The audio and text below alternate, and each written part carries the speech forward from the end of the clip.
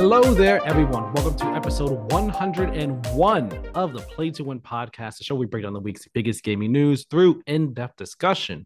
I'm your host, Tyler, and I'm joined, of course, by my co-host here, Tyler, with a fresh, lovely, awesome, new haircut. I was telling you just now before the show we started recording that I was like, oh, we're talking about that again. I see. But no, I just gotta say, I just want to call it out. You got a nice haircut, dude. Like, appreciate it. You know what's funny? Every time you say Tyler and Tyler, I'm just like, it's a little weird that we don't talk about that more often. I honestly just forget. Even though I should be used to it. You're a little younger than me, but still, I'm sure we're in that period where there's like 3 Tylers per class as a kid, I assume, right? Like I couldn't get away from it. There was always at least one other. Usually there were 2 other Tylers. And I was always the only one in my classes. There was never another one. Yes. I see the year I was born, 93. God, I feel old saying that. But the year I was born, it was like the 5th most popular boy name or something like that. So it wasn't exactly a surprise that the classes I was in were littered with other Tylers. I know I met a girl named Tyler when I was at college. But she was never in my classes. She was in a different year than me, but it's like it's not the most common girl name, but it is definitely a girl name. I've seen that, not a ton, but yeah, not quite as popular as Taylor, but still. Yes, yeah. I've never been in another grade in another class with a Tyler. Never ever. First time I'm actually doing something with another Tyler is this. Just like, what are the odds of that? Oh wow. As I told you before, when you and I first started doing this, 2 T's on a pod. That'd be the name of the lifestyle podcast if we were to ever have one. 2 T's on a pod. That's what people are going to wildly assume that's something else. 2 T's in a pod. It doesn't sound much better. You're right. It doesn't. It doesn't. So, 2 T's on a pod. That just works better. It just makes more sense. Yeah. Once if that pod ever gets going, we'll cross that bridge when we get to it. Cross it when we get there, exactly. If you enjoy the Play to Win podcast, though, this one here, subscribe on podcast services and on YouTube. Hit the notification bell on YouTube so you know as soon as new videos and other episodes go live, and leave a 5-star review on podcast services, letting us know how much you enjoy the show and the fun banter that we have back and forth with one another. This week is one hell of a way to start off the next 100 episodes of the Play to Win podcast. Because we got some big news in multiple different shapes and forms. E3 is canceled again this year, possibly forever. Multiverses, probably. Multiverses is shutting down temporarily. PlayStation VR 2 sales are kind of lackluster. And we have Tears of the Kingdom gameplay to talk about. 10 minutes of it. It's glorious. Yeah, we do. It's beautiful. And man, are we both very excited for that game. We're not going to talk about that first, though. That'll be at the end of the episode. Bringing it up. Just teasing. Yeah, I got to tease. You got to tease the thing sometimes. You know that. Just there's timestamps, though. So I guess if the people don't care about those other 2 things, they can also just skip forward, which we appreciate that view as well. Yes. It's not any less valid. Timestamps are always in the description, of course, if you just want to bounce around. First, though, Tears of the Kingdom was going to be the headlining news for this week until E3 got canceled. So we need to talk about that first. There's just no getting around it. E3 2023. RIP. It is not happening this year. The ESA, or ever. Probably ever again. They're gonna try this shit again next year, and it's gonna end just as poorly. Well, we don't know. Let's lay out the timeline. Let's lay out the timeline for how this news all played out this week, okay? So at the start of the week, I think it might have been Monday or Tuesday, Ubisoft confirmed to VGC that they were not going to be at E3. Previously, they publicly stated, yeah, we'll be there. If E3 happens, we'll be there. And then this week, they said to VGC, actually, we're not going to do that. We're going to do our own show on June 12th for our own Ubisoft Forward. And when that happened, everyone was like, whoa, okay, that's weird. That's crazy. That's wild. So Sony, Nintendo, and Xbox are out. You're losing Ubisoft. Who's going to be there? And at this point, how do you even have a show if Ubisoft isn't there? And I even said on Twitter, when you lose Ubisoft, who supports everyone, no matter what, they support everyone. if you lose Ubisoft, you know you've done something wrong. Like you lost your I path don't. somewhere along the way. That's the thing. I don't think it's about doing something wrong as much as, well, I mean, like, don't get me wrong, the holding companies and what E3 itself has not done great the past whatever 2 3 years. But what I will say is, I think like it's not about doing something wrong. Like Ubisoft was always doing that show. It was clearly just their PR team had Ubisoft sent the message, hey, until this date, we're gonna say we're participating in E3, but actually, like they've had this in the works probably since at least last year. Because was Ubisoft part of? They were part of E3 last year, I'm guessing, right? Was there E3 in 2022? I don't remember. I don't Yeah, there believe was a there digital was. one. Greg Miller hosted it. Remember? Was that was They, 2022? I thought that was 2021. Because I'm there pretty was no positive that E3 in was. 2020. I thought there was E3 2021, but then they skipped last year, I think. I think they canceled Did they? last year. See, I thought it was I'm the other way almost around. I thought it was positive. well, 2020 got canceled for sure. I know 2020 they did not have an event. 2021, so it's either one or two. I don't know which one of 2020 those. 2021, I'm pretty sure is the year that there was E3 because if I'm right, Kieran and I were like talking about 20 E3 stuff that year. Hold on. Guardians of the Galaxy came out in 2021. Yes, it was that year. That was that year for sure. But the 2022, it was supposed to happen and then they skipped it. And then that's what they brought in Reed Pop and then we got to this year. That's how it went down. Okay, yeah, yeah. 2021 there was indeed one. It's an even weirder timeline then to think about it that way. Yeah. We should have seen this coming. That well, I mean, to be fair, I did. I kind of Yeah. said that this year was going to be terrible and that it would never happen again. I was just somehow now I feel like an idiot for not even calling this. But to be fair, it's kind of ballsy to be like it's going to be canceled before it even happens. Well, well, hold on. Let's break down the rest of this timeline here. All right. Ubisoft said they're going to bounce out. IGN a day later, I think, reports that Sega and Tencent were also not going to be there amid like other rumors that the show might not be happening. The IGN report is much more lengthy. I think it was Kat Bailey and Rebecca Valentine both put this report out and all. Great job, by the way. The two of them killing it over there, like in games journalism. Both So of like, them are great. Yeah. that was amazing. Um, but like the whole report is very lengthy, good read though, giving insight. Like publishers were like more publishers were like unsure whether they were going to be there or whether the show was even going to happen. And then in their report, they're saying that like Repop was kind of feeling a bit of betrayal from like publishers who was saying, yeah, we'll be there, but actually they were now like walking their statements back and all. So then Thursday comes. Thursday comes along, and the ESA and Repop both put out a statement. They both announced that the event was canceled officially, which very shocking. Shocking from the perspective of you brought in Reed Pop after last year in the year before. You brought in Reed Pop, who puts together PAX, New York Comic Con, other conventions and all, like, great at putting together conventions. In the gaming space, specifically PAX, which is highly, I guess you could say, revered amongst the gaming community for conventions and all like that. You bring in Reed Pop, which is kind of like seeming like a sign of, okay, we're looking to an expert to really help us reinvigorate this show. And some of the Oh, see, I plans didn't that take it that way, but that's how I took it.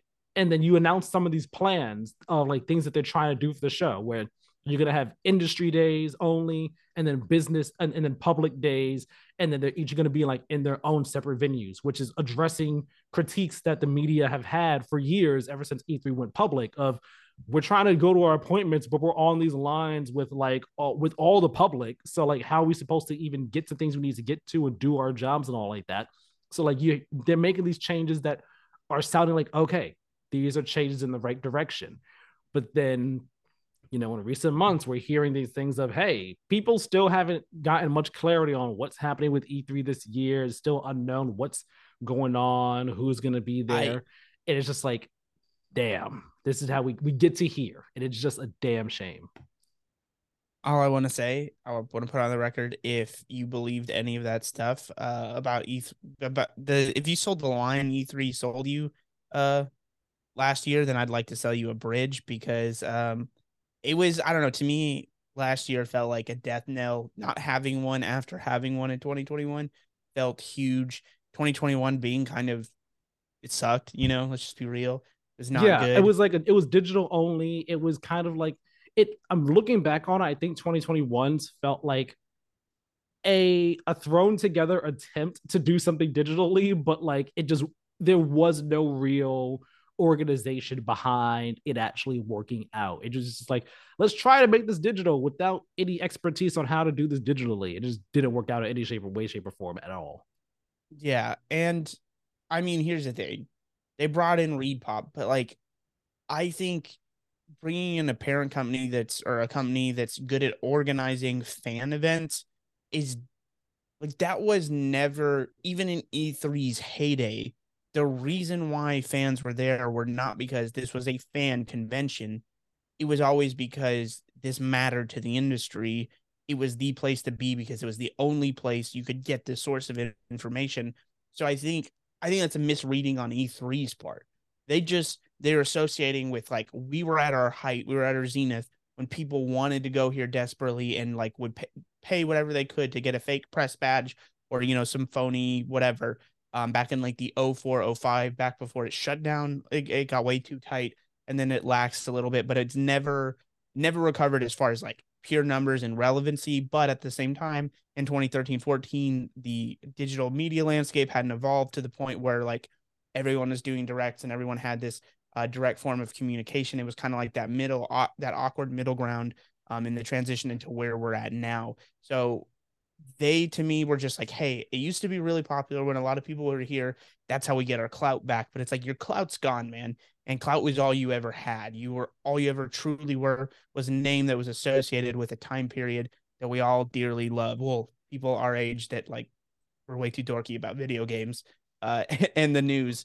And like as much as I have nostalgia for that and it's near and dear to my heart, it became obvious that like Keighley understood what made that special and was trying to harness it in a way that was like actually attainable and realistic for 2022 at the time, 2023 now, in the future going forward.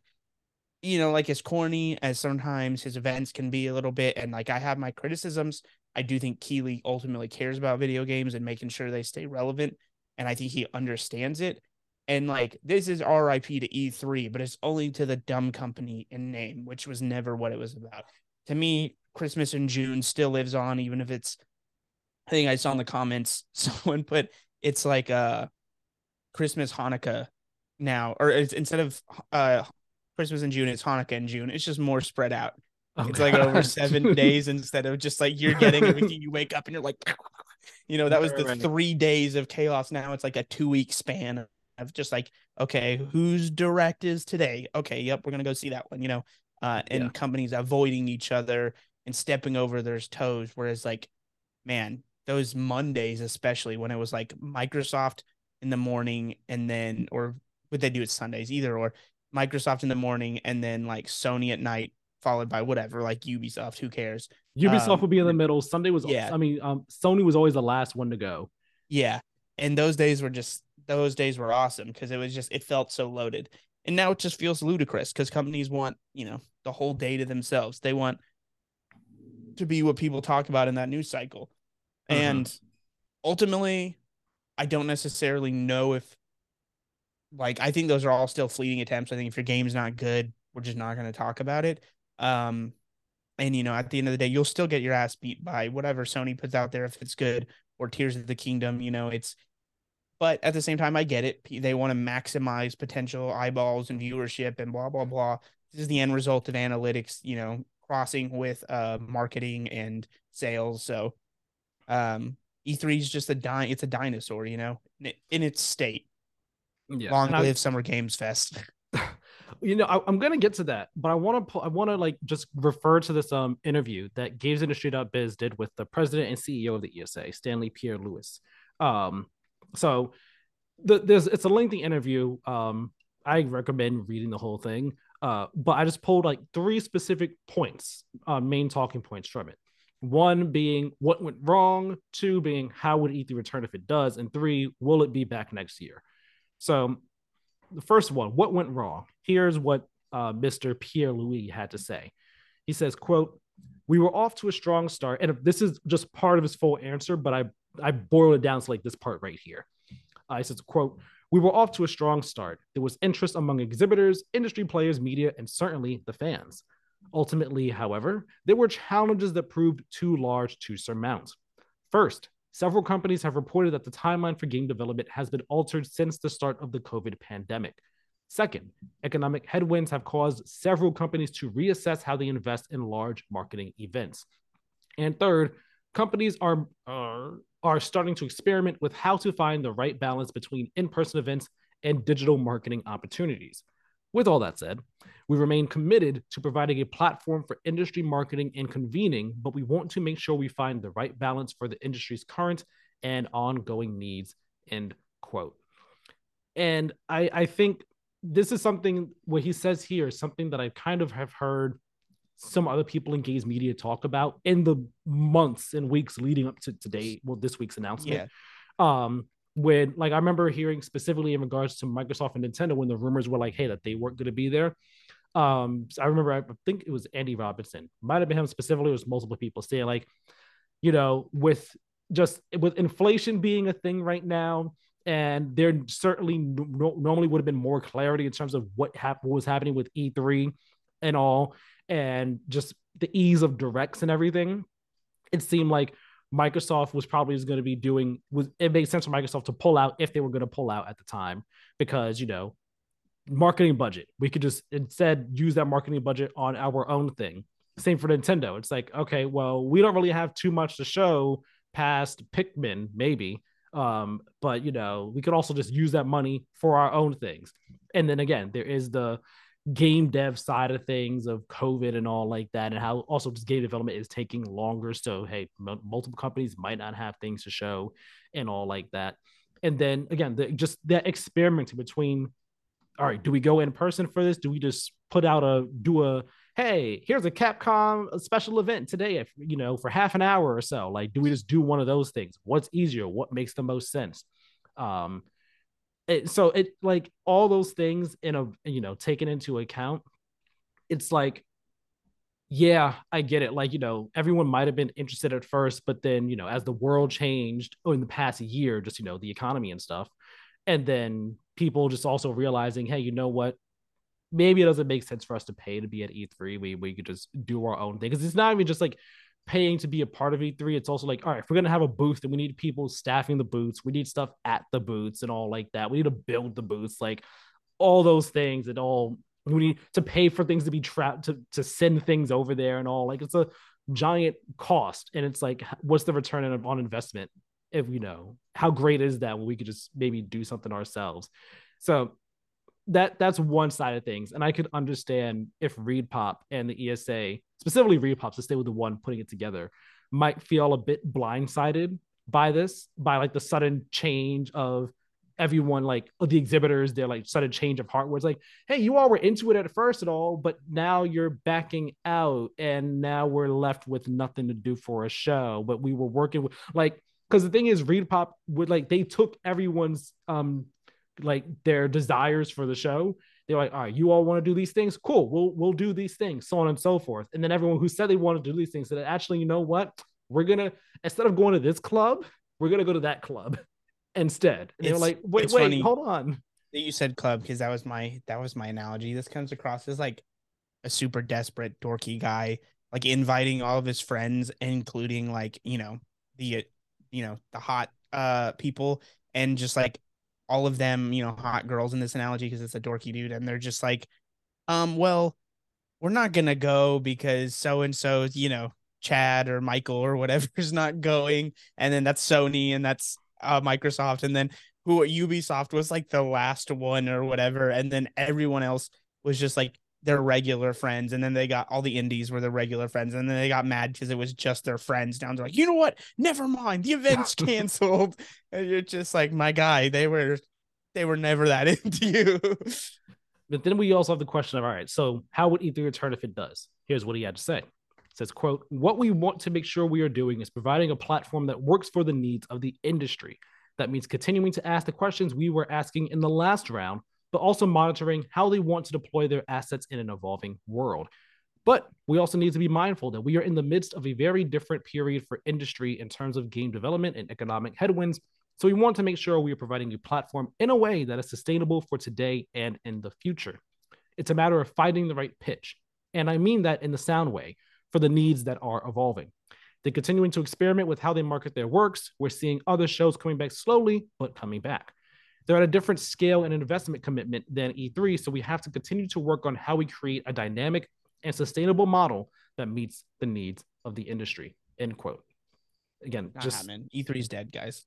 Right. So you know what? Perfect segue. Will E3 be back in 2024? That was a direct question that was asked. Quote, we're committed to providing an industry platform for marketing and convening, but we want to make sure we find that right balance that markets the needs of that meets the needs of the industry. We're certainly going to be listening and ensuring whatever we want to offer meets those needs. And at that time, we will have more news to share. End quote. To me, that is a bit of a non-answer. It's an answer that says maybe a bit of a non-answer. It's a maybe we'll be back in the future, but don't count on it type of thing. Yeah, that's the most non-answer ever. But to me, that reads as like no, but we're gonna potentially try. But yeah, it says no for next year. To me, it says no for next year. We want to come back in the future, but it's no for next year. And I guess that goes into the final question. Like, do we have any faith that it's going to return, period? Not next year, just period, at any point in the future. No. And here's why. Because the only way it would have ever come back is they sold the naming rights, or, you know, they sold them naming rights, whatever it would be, to Keighley, and he gets to rebrand it as E3. But I don't think he wants it at this point. I think he's like, fuck you guys. Summer Games Fest is my own, and it's the new E3. Everyone gets it without needing it to be called E3, and I'll do this on my own. Is my read of it. I just don't think we're gonna see E3, especially under this like parent company under the actual ESA and everything. It's not coming back. Yeah, and like I personally don't think it is either. Like after it was canceled last year, right? I was always of the mindset of, okay, they say they're coming back next year. Next year needs to be that year where like it's the make or break year of, okay, whatever you attempt, if it works out, cool, you got a chance to come back in 2024. If it doesn't work, like if you have the show happen and it doesn't work out, maybe you can or maybe you don't. But if the show doesn't happen in 2023, we're probably not getting another E3 again because as he says here, like E3, no matter what your thoughts on it, E3 is on another scale compared to other showcases. And it's a big thing. So for, you know, to not have it happen again, like it's one of those things where I think the final domino fell. Humpty Dumpty fell down for the last time. We can't put them back together again. And like any attempt to do so, you'd have to really rethink, okay, how do we put you together again to make you stick? Like we need to take actual time to do that. And I think that's more than just a year. I think that's like 2-3 years before E3 potentially comes back, if it ever does. And then even then, when it comes back, it would have to come back as a fan fest. It just wouldn't be. That's the thing. Like when it comes back, it sounds like it's gonna be. If it ever comes back, it'll be in a very different form. And let's say it is 2 years from now, so 2025 or 2026, right? Who's to say that whatever form it is at that point in time is up to the need? It's like up to the needs of the industry at that point. Who's to say it's at that level of, okay, everything is way more digital? You get what I mean? Or it's, you know, I know what I want to say, just putting it together into words.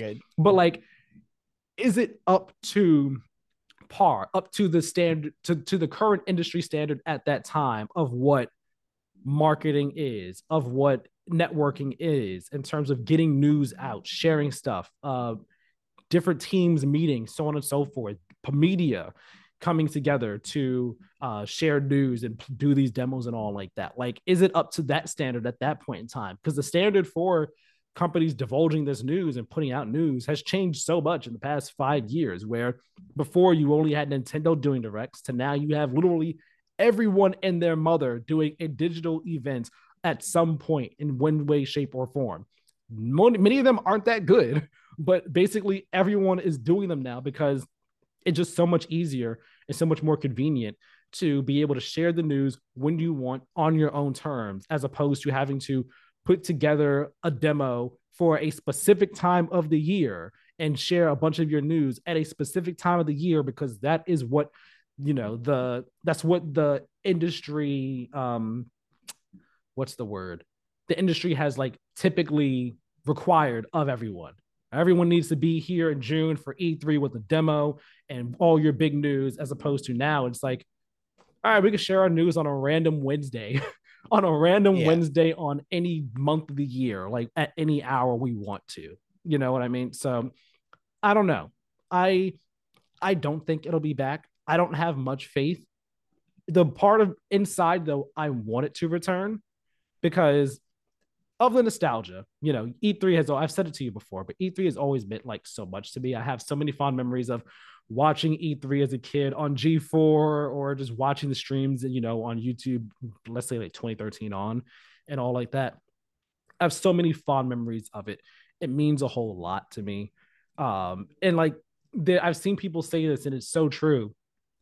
The energy that you get from like E3 events, like E3, like press conferences and all, is such a different energy from just like the directs and the streams that we get these days. Like, yeah, it's cool. Yeah, you have that pop off when you see the first ever gameplay for Marvel's Wolverine, right? In like a state of play or PlayStation Showcase. Yeah, you'll have a pop off, but it's a very different pop off than seeing it on the E3 stage. It's a different type of energy that's there, and like it's something that can't be replicated. And I miss that. I miss that. I miss just seeing the people themselves, come out on the stage and talk about their thing. Yes, we might still see them in a digital like direct or the showcase, but it's just something is missing when it's pre-recorded as opposed to live on stage. You get what I mean? Oh, I know what you mean, because it's like it's the same intangible reason we all like going to the movie theaters. It like objectively, there's not much of a difference other than like, oh, big screen, but it's like, okay, well, I mean, does that really matter? It's not gonna be on the big screen forever. You're also paying more. It's just more of a hassle and a setup for everyone involved. Wouldn't a more efficient way to do this just be to deliver it directly to people? Which, there's more incentive for the movie industry to keep on pushing movie theaters versus like the games industry. This is purely just for marketing. But ultimately, it's those same intangibles that you like. You like the smell of popcorn. You like, it's fun to sit in this chair and go somewhere, and it feels special. E3 felt special and different. But here's the thing, it's never coming back that way. If it comes back in any form, it's just going to be fucking PAX. It's going to be a different version under a different name, and they might throw out Ubisoft, or they may rein in one or two, like big publishers, but like they're never getting Microsoft, Sony, or Nintendo back. Let's establish that. Not happening, period. Guarantee Keighley will have Microsoft on a deal. He may have Sony. Nintendo will probably continue to do their own thing, but I think they partnered with him last year. So who knows? They're never getting any one of those back, and it'll never have the clout or relevancy. We just have to be happy we got to experience that, because ultimately what this means is all the 13 to 18-year-olds that watch Twitch don't give a shit about that. They're just like, I want to see what cool new games there are. Yeah. The genie's out the bottle at this point. Like the genie left the bottle in 2020. Once COVID happened and everyone had to start doing their own things, that was the point where it was like, oh man, is E3... Yeah, it hit the gas on what was an inevitability anyways. Exactly. Like it definitely accelerated that timeline by at least 5 years. Because everyone was forced to, like, all of the not forward thinking companies were forced to do this thing. They were probably like, the heads were scared to do, oh, it's a digital event. Oh, what do we have to do? And then they realized it's just paying Greg and Mike and Tim from wherever to just sit there and edit together. And they're just like, all right, here's the camera, boss, get in front of the camera. And then once they were done, they were like, oh shit, that was it. What did that cost us? Oh, nothing else, because we already pay these people. Oh, we maybe hired a couple out of studio editors and shit. Like, they're like, that's it. Oh, we're never going back to E3. Exactly. Like, that was super easy. Why was I scared of this the whole time? And then it was just like, it's just that on a bigger level, and a bunch of people just being like, yeah, we're done here, guys. Sorry. Yeah. And it's like, I know you said that before, that like, Jeff Keighley got us with Summer Games Fest. And like, yeah, Summer Games Fest is cool. It's never going to be on the level of E3. I mean, I personally don't think it will, just because of partially because of the clout and nostalgia associated with E3, but also summer, in my eyes, E3 typically more hits than misses than Summer Games Fest. And granted, Summer Games Fest, this is only the technically fourth year it's going to be happening. And of course, Jeff is only constrained by what he's given. But Summer Games Fest hasn't always been a hitter. It can be pretty missy in comparison to E3, where like it's generally more of a hit than a miss. And even when like, someone's show might be a bit lackluster, like let's say Nintendo's show at E3 might be a bit lackluster. Okay, theirs might have been, but you still got Sony and Microsoft Well, and EA to and be clear, Ubisoft. Summer Games Fest is the new name brand attached to it. And I Yeah. think as long as it's there, people will still rally around this time of the year. I think that's why Summer Games Fest is important, because, and why it needs to be successful for this to continue, is I do think there's still a want and a desire at the same time to come together and like present these things, but is they need a rallying point. Whereas like if that's not there, then all of a sudden maybe Sony or whoever, or even Microsoft. I think Sony's kind of like, what year was it? Was it last year that they didn't do? No, they did a presentation in early June last year. It was like, maybe it was 2021, where they were just like, we're not going to do that. I forgot how it went in 2021. It's been a but while. but if then all of a sudden studio or publishers start pulling out of that, then that'll suck to me. But to me, it's the new name brand of E3, but really E3 is in our hearts as early June, the first. And now it's, like I said, that with that comment, or yeah, I think I said it on the pod, the analogy of it's now just Hanukkah in June instead of Christmas. It's just spread out over 2 weeks now, and it's a bunch of different events. But as long as we have that, as long as there's a lot of things to get excited about, we know we can look forward to it. Is it a bummer that it's not spread out like over a jam-packed 3.5 days? Yeah, but at the same time, we'll all live. Like, it'll still be a lot of fun, but we need, I think, Games Fest, we need a central point for everyone else to kind of anchor their time frames around, even if they're not actually a part of it. Versus like, if that doesn't hold up, then all of a sudden Microsoft has one in June, Sony has one in October, Nintendo has one in March, which will still, all be fine. It'll be more boring, in my opinion. I like your outlook on it.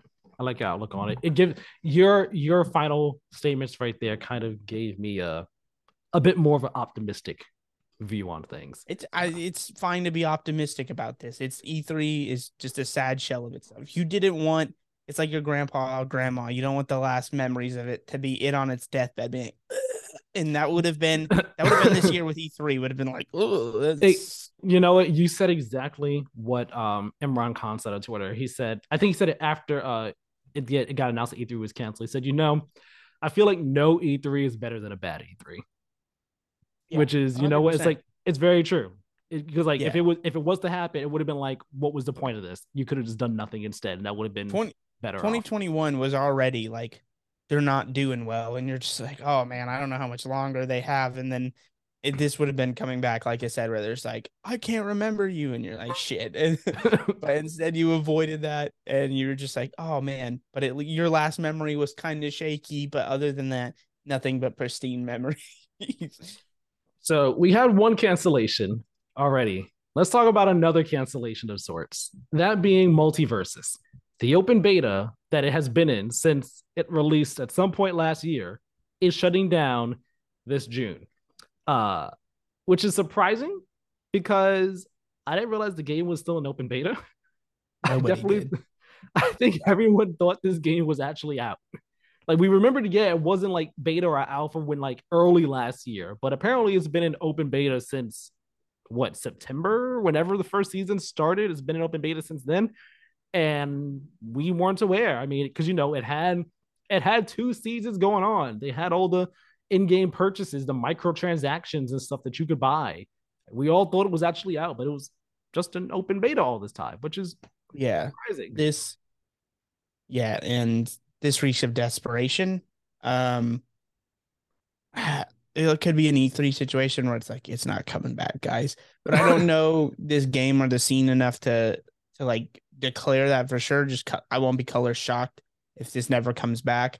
And if it does, I could see like them having an initial surge spike of like people being like, oh shit, yeah, I kind of miss it, and coming back and playing it whenever it comes back up. And then this is just going to happen again. Yeah. Let's talk Another about live service this. game bites the dust, really, is all it is. Let's talk about this. So they put out this blog post, right? Here's the broad strokes, the important information up front. Multiversus, it's going to be shut down June 25th of this year. All online modes and features will be unavailable, and updates are going to be paused. But you'll still be able to play the game offline and access anything you purchase. So that basically amounts to playing in the training mode and then doing local offline matches. You could do those things, but you cannot do anything involving the online section. The reason that they're aiming to bring the game back for its quote unquote full launch early next year, and this will consist of new modes, characters, and features. All your progress and items are going to carry over. Okay. Now, I'm going to pull up the blog post because they kind of say in here, why are we doing this? So I'm going to read that to you. From the blog post, it says here, throughout our open beta, we've been working hard to build the best gameplay experience, and we appreciate all of the inspiration you've given us. Our open beta has been an important learning opportunity for us and a stepping stone to the next phase of Multiversus. We know there's still a lot of work to do, and as a result, we have a clearer view of what we need to focus on, specifically the constant cadence of new characters, maps, and modes to give you more ways to enjoy the game, along with updated netcode and more matchmaking improvements. We'll also be reworking the progression system based on your feedback and looking at new ways for you to connect with your friends in the game. And then that's when they go on to say that to do this the right way, we're closing the open beta. And one thing, like Multiversus has been a slump of sorts for the past couple months because season 2 started in November of 2022, if I'm correct.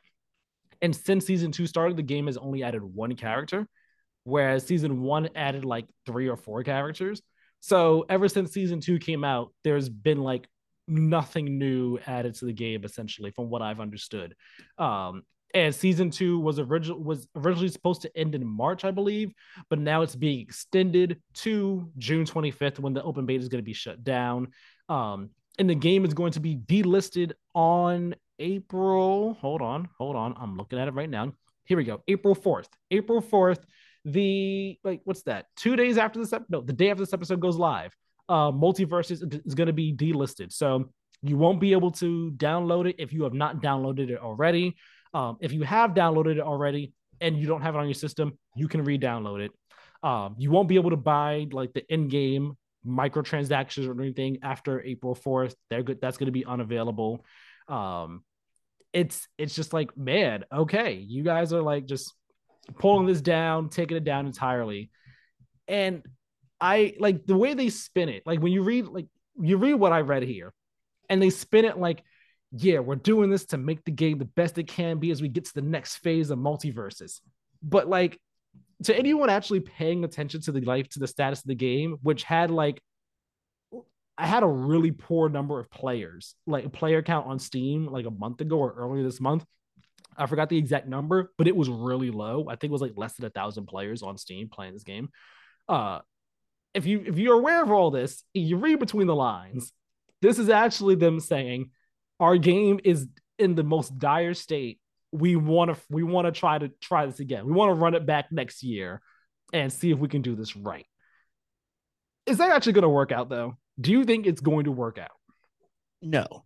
God, no. I don't think it's going to work out in the sense that like, is this game up for years to come? God, no. I think it could relaunch. Like I said, I don't think that's outside of the realm of possibility. I also don't think it's impossible that like it just never comes back. It just becomes $1 to like, like manpower for relaunching it, what they actually think. Cause like, obviously they have, I'm sure, their business models to like, extrapolate and say, this is how many people we think are going to play, which equates to X amount of dollars. And then the suits at Warner Brothers or Discovery now, whatever it is, just go like, okay, is that profitable enough to justify going back up? And the answer, if it's no, will mean they're not gonna relaunch. And if it's maybe, it's like, well, yeah, we'll do it. And then we get another 6 months or whatever it may be, and then this time next year or a little later next year, it's like, oh, it's gone forever now. Mm-hmm.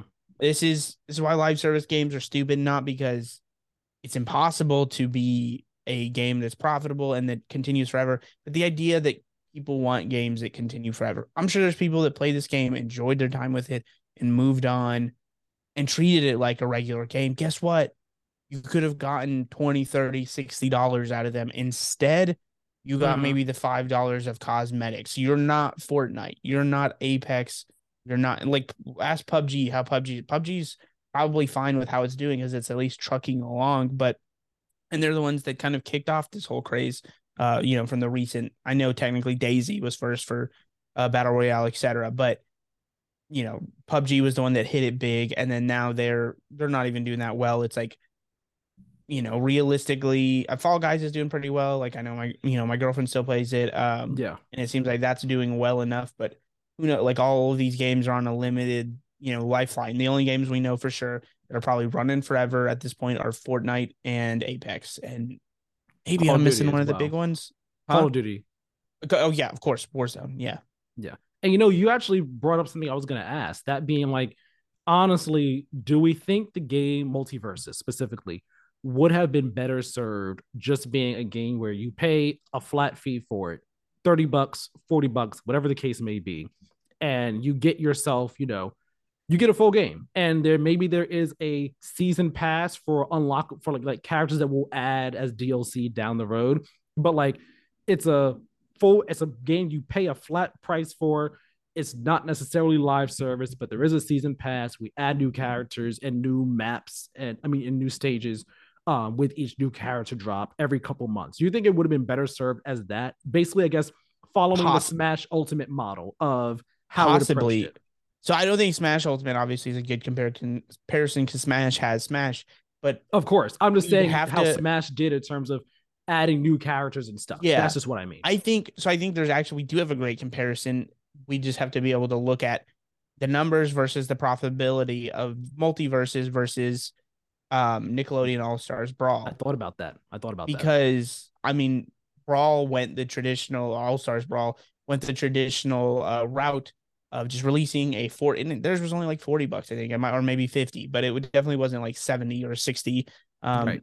And they had some DLC, whatever. I like it sold reasonably well. I don't know if it hit like 1 million copies. Maybe it did. Maybe it was a little short of that or whatever. But what is the profit margin on that? Is that more than Multiverse's 2 to 3 month window of like actual peak players? That being free, how much does that equate to money? I don't know. My hunch says I think it's a floor versus ceiling kind of situation. My hunch says the floor of like if you're a big enough IP, big enough brand, releasing the game the way All Stars Brawl did, Nickelodeon, is the safer move. I think they probably made more money, would be my gut guess. But there is this ceiling. Like when you're doing the sales pitch, uh, um, even though I don't think all Nickelodeon, cost a ton to make, my guess is not having physical release probably helped like, cut down on costs a little bit for multiverses. And there's also the like it could make this money, and they probably use Apex or Fortnite as like an example of like this could make money indefinitely, and it's just like kind of ongoing R&D instead of like having to pitch a new sequel and this, and it's less cyclical, and it's more just like a never ending. It's less cyclical in that it starts, it dies, we start again, and instead just being like, hey, it's just a never ending cycle of seasons. But it's like that ceiling is alluring, but you're not that guy. You're not Fortnite. You're not Apex. You're not Warzone. Like you are multiverses. That doesn't mean much. It'll be fun. There will be some word of mouth, but guess what also has word of mouth? Traditional retail releases, $40, $50, $60. People will still tell their friends if they really want to play that game. Mm-hmm. And you can put out a demo, you can put out a beta. If people like it, then they go and buy it. Like this idea that the only way to hook someone is to let them play the game free and give these cosmetics. No, like you played Diablo. Guess what? you're probably now going to go and pay $70 for Diablo or $60. Not Maybe you get it probably. on sale at 40, but like Not you're probably. you are going to be paying that money. And guess what? It didn't take giving you it for free and then making you pay $10. If anything, that might have made you less likely because it's free to play. There's like a downgrade of importance to those games traditionally, outside of the name brand. So you'd have been like, versus just being like, I really like this game. I want to play it. I only got to play it for a short amount of time. Now let me go spend some money to play it. Like this model worked for a long time for a reason. And certain games are the exception to that rule. But like, do you really think you are going to be the exception to the rule? I think these companies got tricked into thinking these are the new rules, but I don't think that's the case.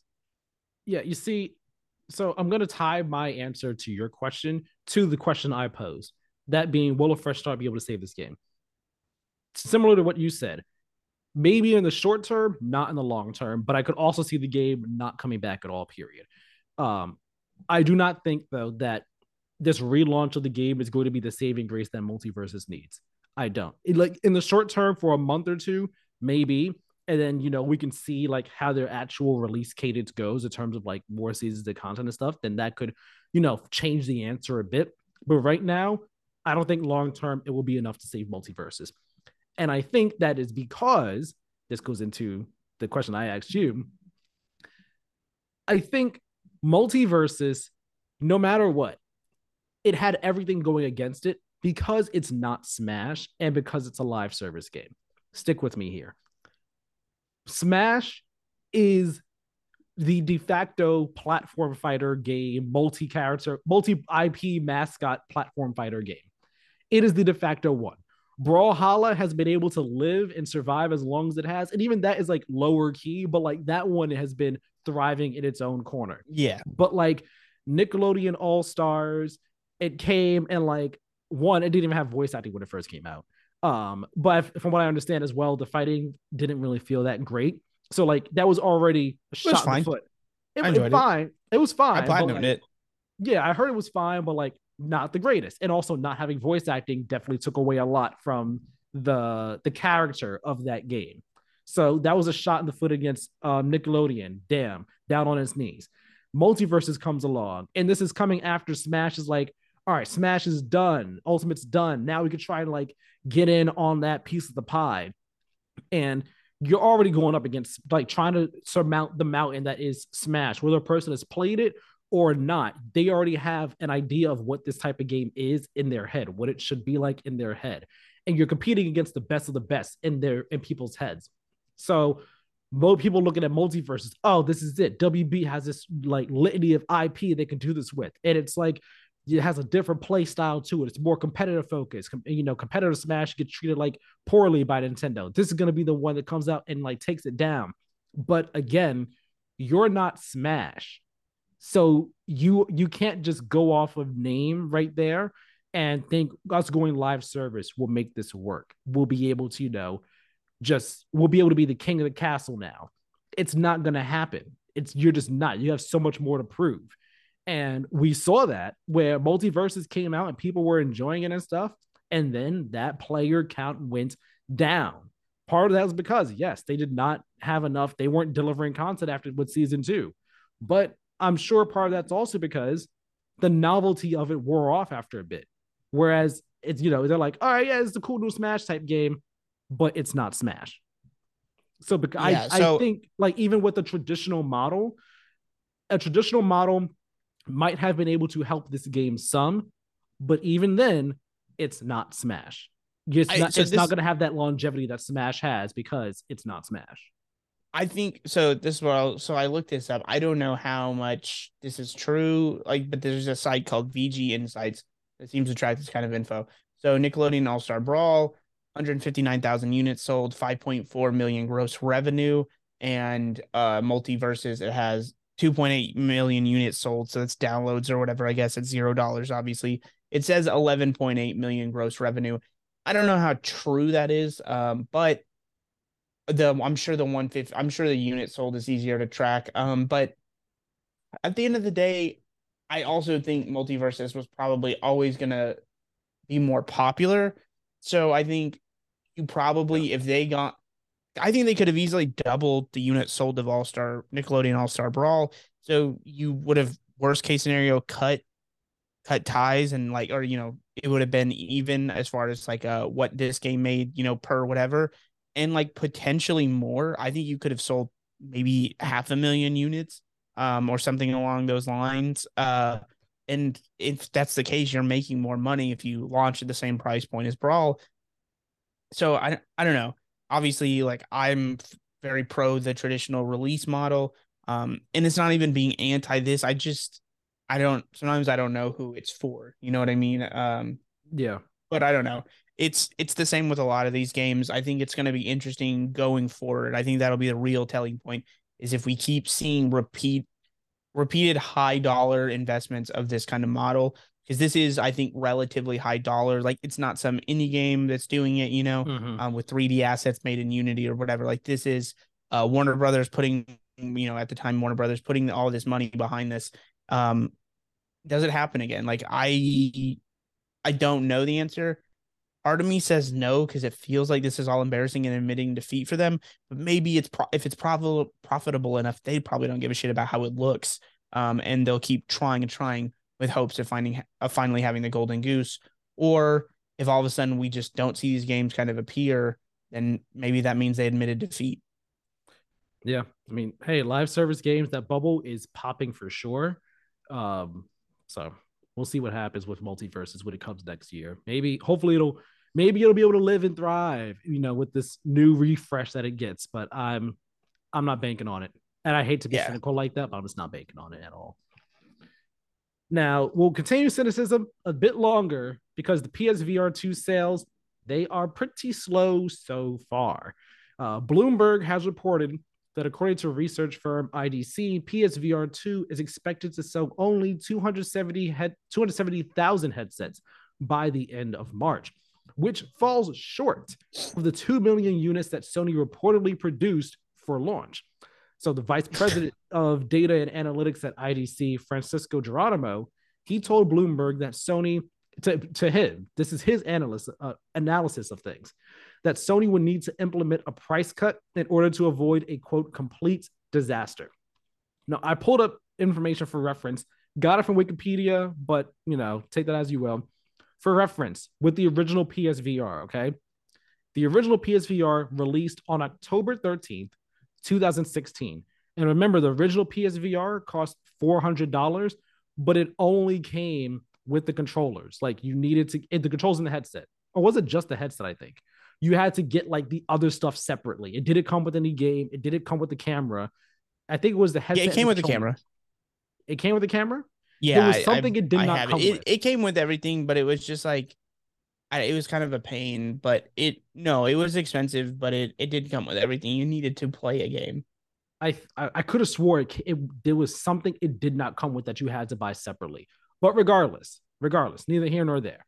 The PSVR released October 13th, 2016, and sold over 915,000 units as of February 19th, 2017. So in a 4-month period, it sold over 915,000 units, which was back then, according to Sony, far beyond their expectations. On June 15th, 2017, PSVR had passed 1 million units sold, and on December 3rd, 2017, a bit over a year after PSVR first came out, it was announced that the PSVR had sold over 2 million units. That's just for reference. We are now about a month past release of PSVR 2, and they were reportedly expecting to sell 2 million, but I've only sold 270,000. 2 million for launch. Right. So I don't know what that means as far as, do they expect to sell all that by the end of March, or they probably knew? I don't know how many months in advance. I'm sure once they started releasing pre-order data, I'm sure it got a little scary for them kind of early. Yeah. And then they were like, it was that traditional thing of like, oh, once it launches, word of mouth's going to be great, guys. We're going to blah, blah, blah, Yeah, just roll back that clip. What was that, a month ago, 2 months ago, where I just said this is going to be the Vita? Just play that. There's my sample statement. I was right again, guys. Sony, you want to avoid these failures, fucking hire me. Do you think a price cut's gonna happen though anytime soon? And by soon, let's I say could see soon. holiday this year. Well, okay, by for holiday, do you see it as like, the standard holiday deals, or like no, it's like an actual price cut, permanent price cut? I don't know if it's permanent, but instead of like a holiday, because the holiday deals a lot of times, especially for consoles, are bullshit. It's maybe just a free game. So it's like, oh, it's a $50 value, or sometimes it's $50. I could see them like just releasing for a 3 month period, like November through January. January, just being like, hey, it's $100 off, maybe even 150, like, or Mm-hmm. $100 with a free game. You know what I mean? I could see them just kind of getting desperate and doing something like that. If it's bad, if we get the summer version of that, and I know it's already Yeah, bad, but like that that's is. the desperation move. It's like, it's E3, guys. It's the days of play. That's what they call it whenever they would do the like, oh yeah, $50 off the console. So if they Yeah. do that version with VR where they're like, free game and $50 off, it's $100 value. I could see something like that happening in the summer. That's when we know they're like if that happens internally, like someone's out there going, guys, we are fucked. Yeah, I don't know. I'm not a financial analyst, so I don't know how likely I could say a price cut is to be. But if one was to happen, I think, the holiday season, like you said, is probably the most likely time. If it happened any earlier than, say, September, that'd be It could like, be I could be wrong. Instead of doing, it could be a longer window. Instead of like November to January, it could be like September to December. I could see even. yeah. Oh my God. Imagine if they said there was a Spider Man 2 PSVR 2 mode. Imagine that. Listen, that Imagine that. that your dream announcement, but the monkey paw segment we had last week, where I just started throwing things out as PS2 VR exclusives, is becoming more terrifying. But yeah, like if there was a price cut to happen, I can see it being like anywhere from $50 to $100 of sorts. And like the next question, like, do we honestly think that PSVR 2 was a mistake? Because I've Yes, seen some people say yes, it was, no, it wasn't. I think I don't know if I'd say that continuing down the VR route was a mistake, because I don't necessarily think it is. I think there's value to be had there. And I not from a think financial standpoint. that's the thing. Most likely not from a financial standpoint, but like I think continuing VR 2, I don't think it was a mistake, but maybe just releasing it at this time was a mistake. Like there's so many factors with it, because like it's releasing at a time where the economy is just like inflation's crazy and cost of living is up and all like that. So like people have to be more cost efficient with what they're buying and everything, like in all.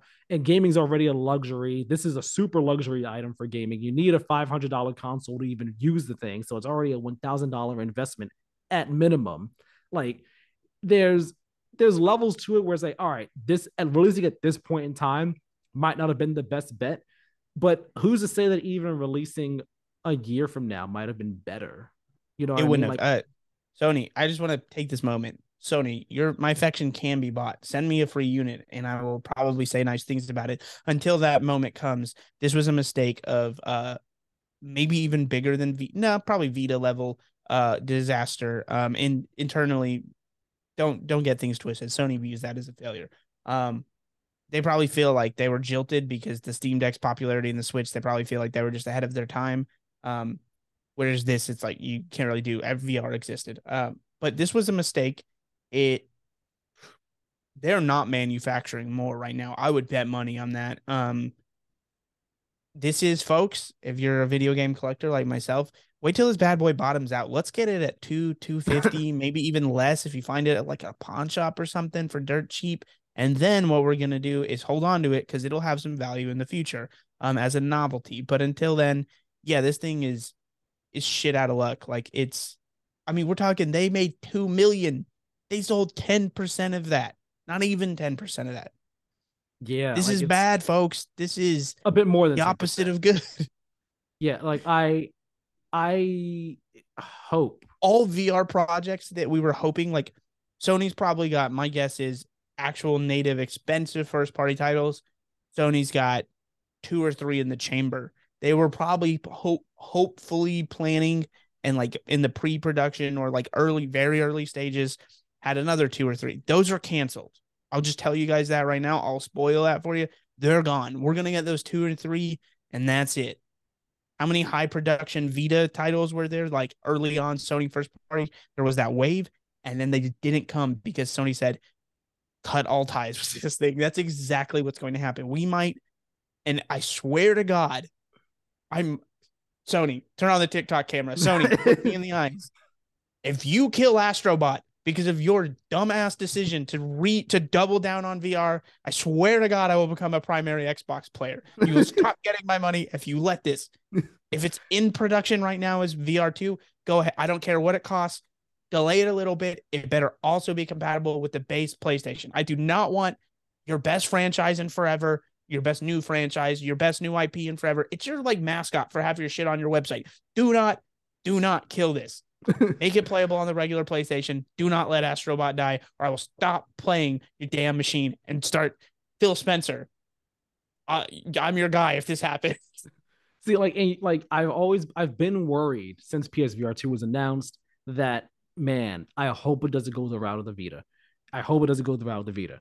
And then, all the kind of minimal promotion that it got, and then the release and what we're hearing here with the sales and all, I'm really saying even more now, please, for the love of God, don't let this go the route of the Vita, because I think the only thing that can save this, in addition to a price cut, is actual support. I mean, I've been saying that all this time. And maybe that is the hopeless optimist in me. It's the hopeless optimist. Maybe it is.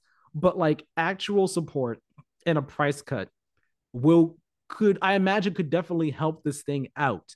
But like it needs better, substantial, games, interesting, exciting games to get people in, not just ports of games from Quest 2 that are already out there.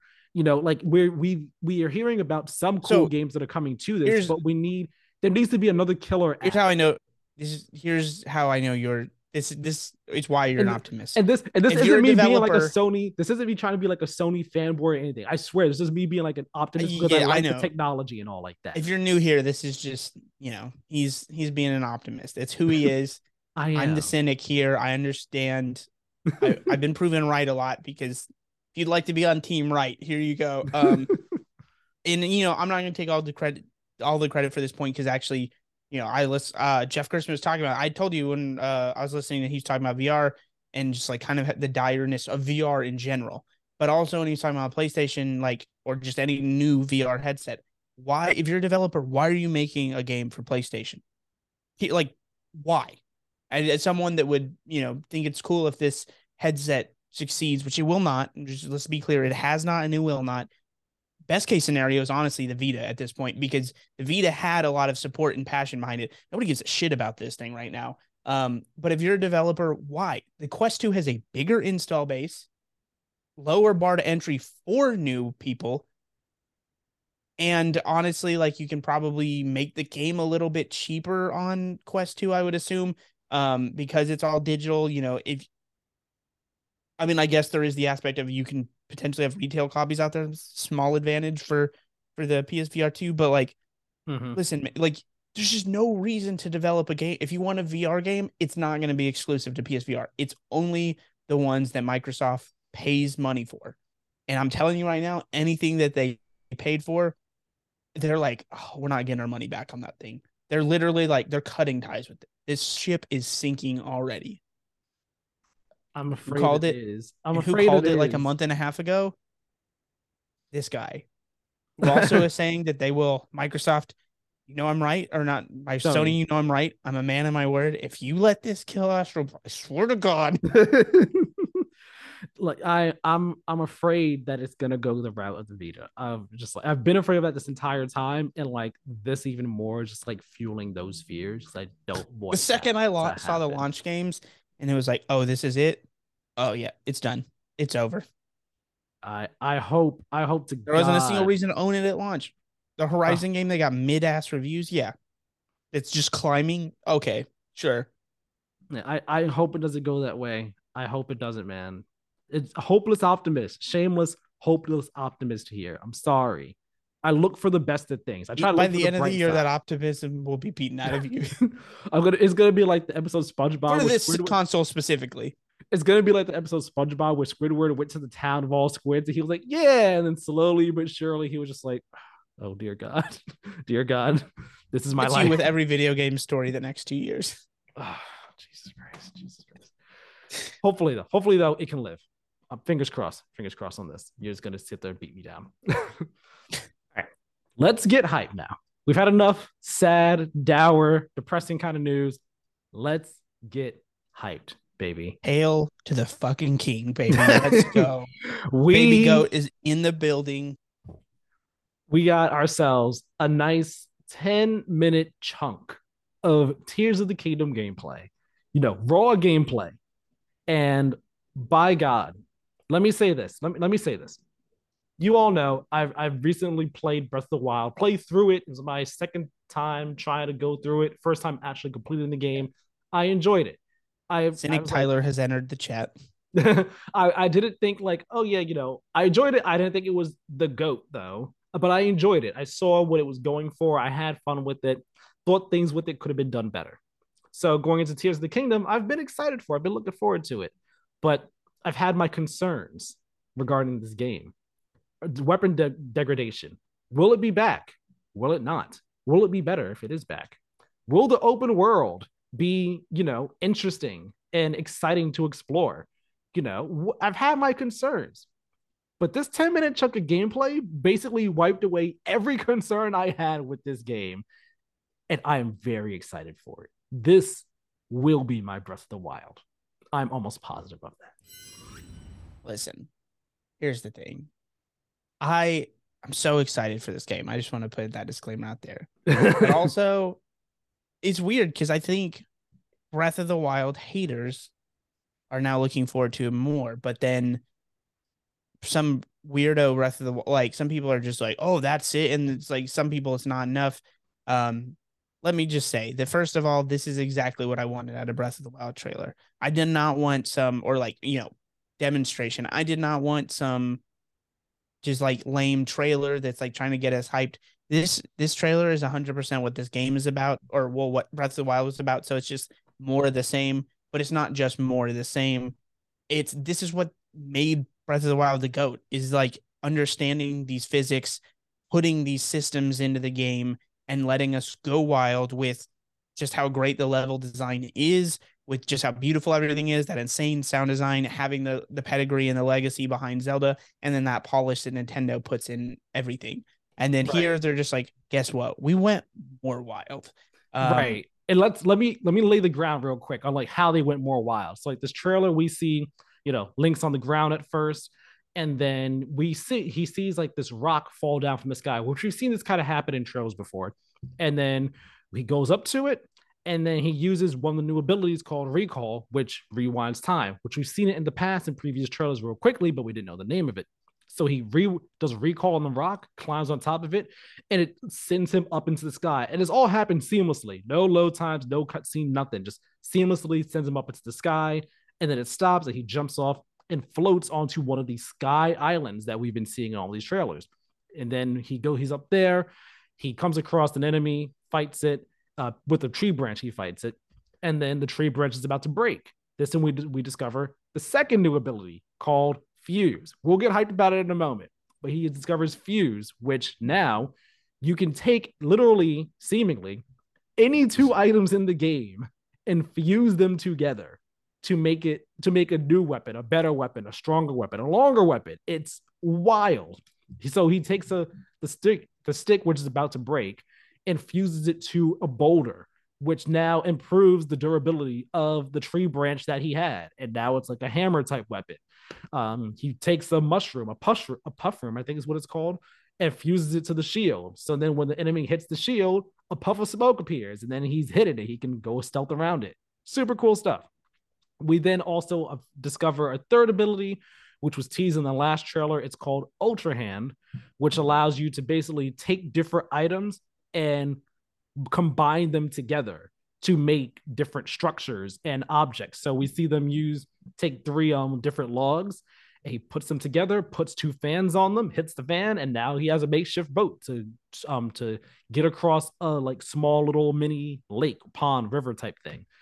And then the last ability we see is Ascend, which we also kind of got teased a while ago as well in one of the first trailers for Tears of the Kingdom, where now if you go in with, there are some limitations for this, but wherever there is a ceiling, you can use Ascend and you will go right up through the ceiling to the top of that structure. So as they said in the demo, you can go inside a cave that's at the bottom of a mountain, use Ascend to go to the ceiling and get to the very top of the mountain without having to climb it at all. Absolutely freaking wild. And then we see him jump down from the Sky Island and literally, well, actually not jump down. He got knocked down from an enemy that also had a fused weapon, which was a fan, knocked off and just seamlessly falling back down to land. No load screens, no cutscenes, and surprisingly, not a single frame rate hitch at all. Like stable frame rate the entire time, right back down to the surface. Wild stuff here. Wild stuff. Like it blew my mind watching all this. Yeah, so it did the Nintendo thing. It did. I mean, like, to me, none of this stuff is new, or like it's all new, but I mean, like, what they're doing isn't new in the sense that this is what Breath of the Wild did. It was just like, okay, there, if you're solving a puzzle, if you're doing something, and we've set these are the boundaries and the rules of that. If you can find a way to like use those rules to twist everything around on us and solve puzzles or do this or do that in unconventional ways, we're going to allow you to. And it's in the Nintendo way where everything just like feels polished and fun to do and also work. And then in this game, they said, well, why couldn't we do it this way? Why couldn't we do it that way? And then their like clear answer was, well, there's no reason. Let's just do it. Let's just make it. They're letting us go wild with this thing. Just, I seeing this has made me happy that we didn't get the rumored. Remember, like a year after Breath of the Wild, where they were just basically like, well, they're using the same they're using the same like engine, and it's going to be basically the same landscape. So we could get a Majora's Mask here, and like I'm glad we didn't get that because they wouldn't have gotten to make this intentionally broken game the way they did, which is like to say, if you just normally can glue weapons together, you'd be like, that game's broken. But it's like, but it's not. That's the intended design. And it also seems like they created workarounds for people's basically they created workarounds for the haters' complaints while also not ruining the integrity of what it was before. Like weapon degradation still very much exists, but fusing the weapon literally basically recharges it. It's not like, oh, it's more broken because you fused an almost broken weapon with something new. It's like brand new, basically lease on life for that weapon. And I love that right there because like I got used to the weapon degradation in my most recent playthrough of the game, and while I didn't like it, I was like, okay, you know what? Like it's not as bad as it was my first two attempts playing the game. Like I got used to it. I was like, all right, it's fine. I would have preferred to be better, or at least prefer, a way like to to fix the weapons, I guess you could say, in some way, shape, or form. But I was like, fine with it, whatever. See it here, come back here, and the fuse way thing you can do with it. It's like it answers my problems with it in a way, in such a Nintendo way or a Zelda way, where it's like it's so creative. It's more creative than just go to the person and they fix your weapon and then you're good to go. It's like, oh no, I can take this, combine it with something else I see in the world, and have a better weapon or a more creative weapon at my disposal than I would have otherwise. And I can do it anywhere with just about anything if I want to.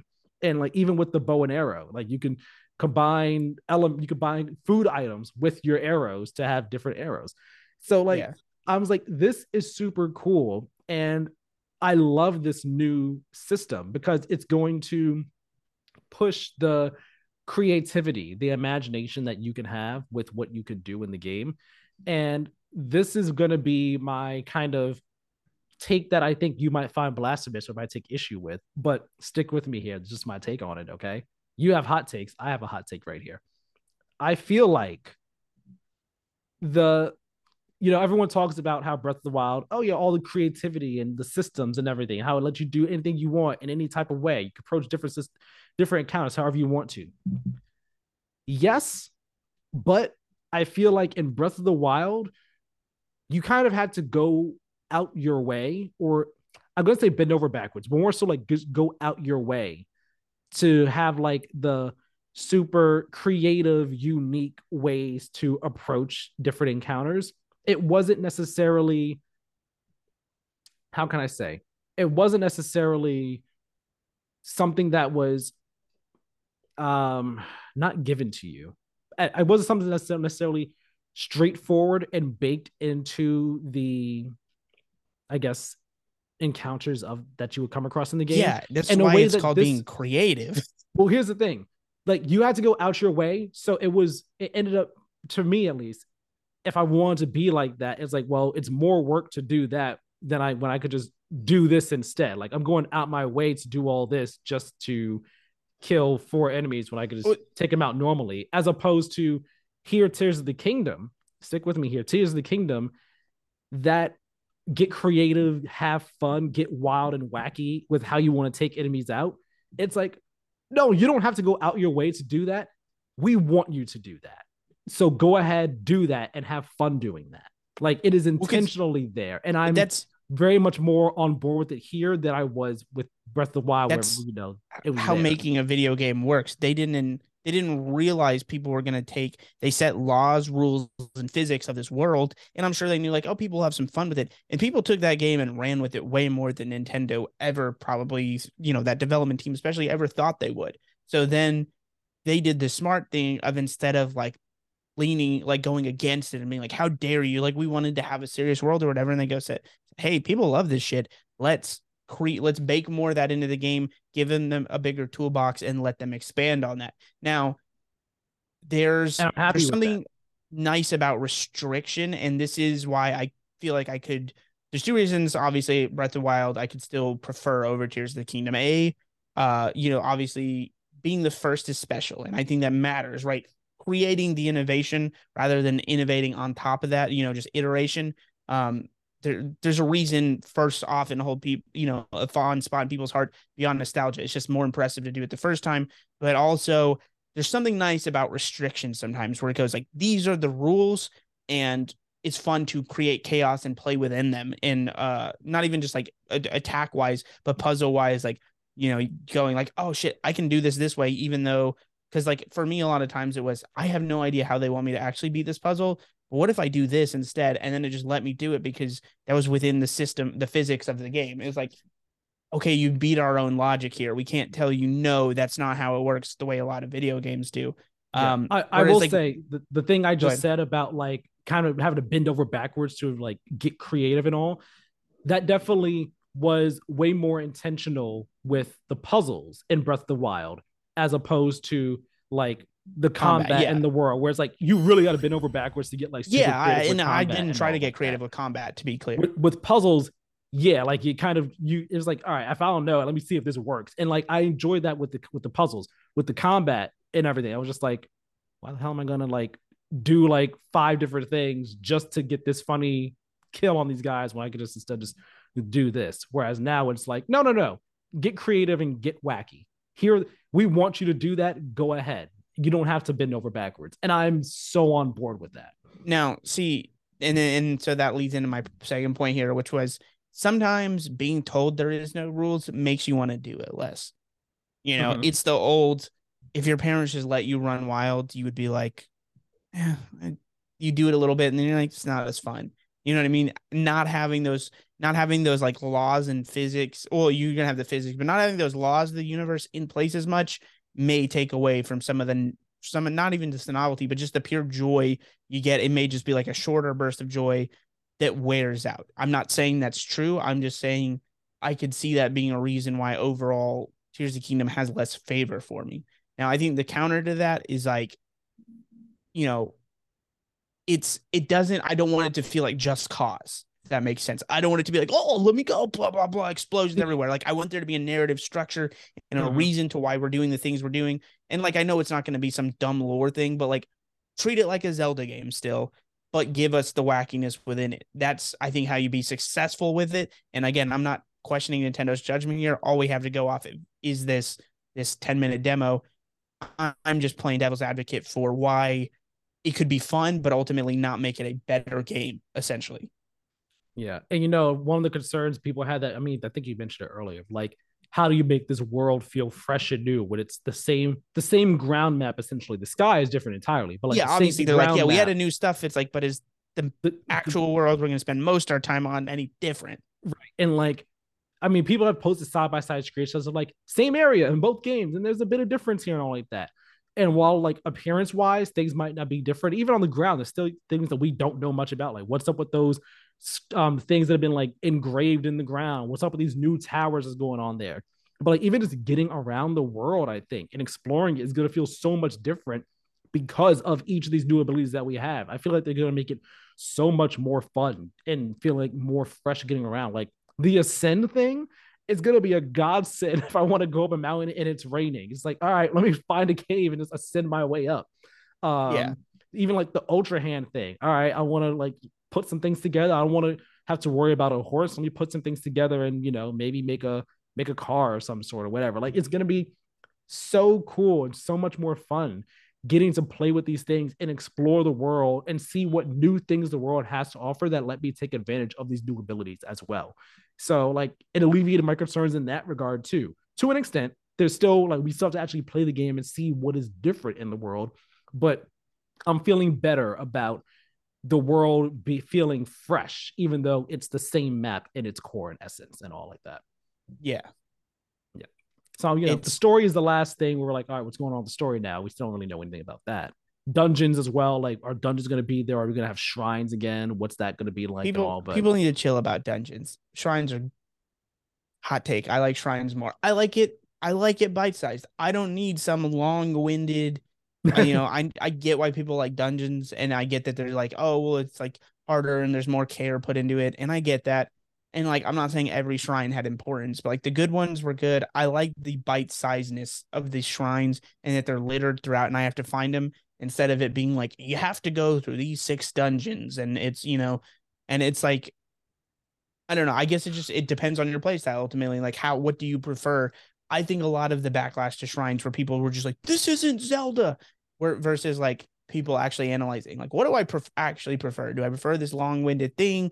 It's like difficult and makes me throw my controller, or like the good thing about shrines is you could just leave and keep beating the game. And I think some people also had it's hard for them to get over that mental hurdle of like to beat a Zelda game, you should have to beat certain amount of dungeons. You should have to go through all this hard stuff. Whereas like, and I think that's something from software learned with Elden Ring from Breath of the Wild is like, hey, you can keep challenging a game, but also just give people the ability to walk away from it, to say, yeah, fuck this. I don't need to do this. You know what I mean? Like there's yeah, only a core amount of things you actually have to do to beat this game. You can find workarounds without it. By all means, go for it. It's that freedom to just like overall it's like a life philosophy. Like you don't have to do the hard things. Everybody's telling you keep running your head into a wall, but guess what? You don't actually have to do them. And I think that implemented in a design philosophy from studios as talented as the team behind Breath of the Wild, Tears of the Kingdom, and then of course from software doing Elden Ring is like when you see like really cool stuff emerge. question for you. Last question about this. What are you looking forward to like fusing? Like, what do you want to like try and fuse Weapons together? on weapons, swords on swords. That's like where I'm like, how Double weird can we get sword. with this? Yeah, double sword bow. You know what I mean? Like, will it let you shoot a sword as like basically an arrow with your Ooh, bow and arrow? You know what I mean? Like, let's get weird with this. that'd be funny. It's like I'm just imagining like you have the long sword attached, fused with like a great sword. Send the It's like mass what? or send the master sword careening at an enemy as an arrow. You know what I mean? Like, That'd be wild. Like, I mean, I'm gonna guess we can't do that since when we saw the fuse with the bow and arrow, it was only food items that you could do it with. So I'm gonna guess you can't. But like, it'd be maybe cool if they're you hiding could. that surprise. It'd be cool if you could. That'd be awesome. I'd be down for it. Yeah. For me, what do I want to fuse? I guess it was gonna be double weapons, like you said. Because I mean, we saw like what was it? A spear? No, it was a long stick and a what's that The farming spears. tool? It was a long stick, and it was like the farming tool that has the three pikes at the end of it. I'm blanking on the name of it. Ho. Not the hoe. The hoe is the one where it's like, shh. Oh, okay. I get what you're saying. Like a Yeah, pitchfork kind of? pitchfork. Yes, it was a long stick and a pitchfork fused together. We saw that, so I'm like, maybe we can see a sword and a sword. That'd There be may be limitations to it. We'll see. we will see. But I'm looking forward to all the fuse stuff. That looks just so cool, like absolutely game changing right there. Tears of the Kingdom, man. I'm on the hype Let's train. go, baby. I'm officially super on the hype train. I'm it's gonna be jealous. Nintendo, send me a copy, please. I'm please. jealous of all the game. I'm jealous of all the journalists getting to play it probably, and I'm gonna guess about 2 weeks here, maybe 3.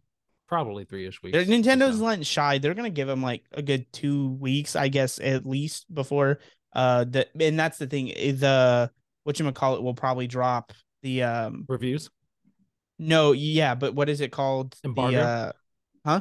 embargo The embargo will probably drop, my guess, like maybe a week before the game comes out.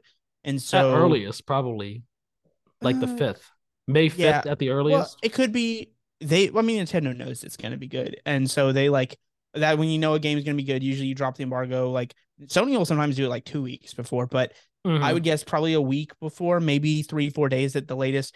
And then they'll probably give them at least 2 weeks. They know it's a long game.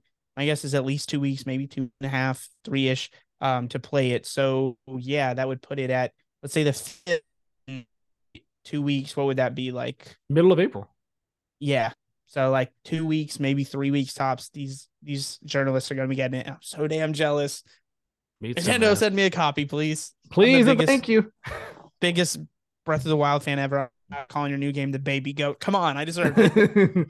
Do the man a solid. Do him a solid so he could do you a Just solid. let me cry, all right?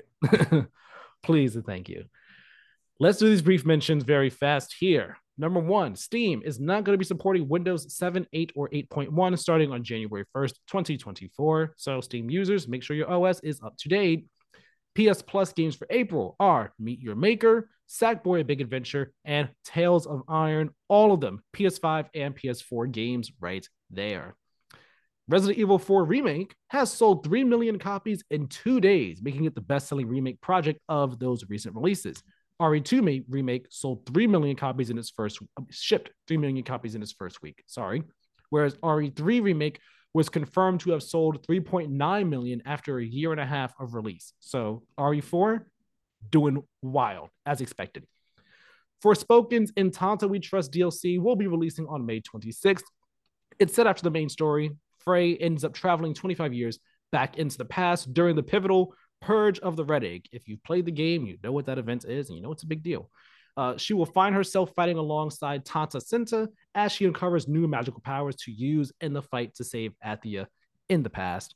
I'm very excited for that stuff. It's actually really cool. Really cool premise there.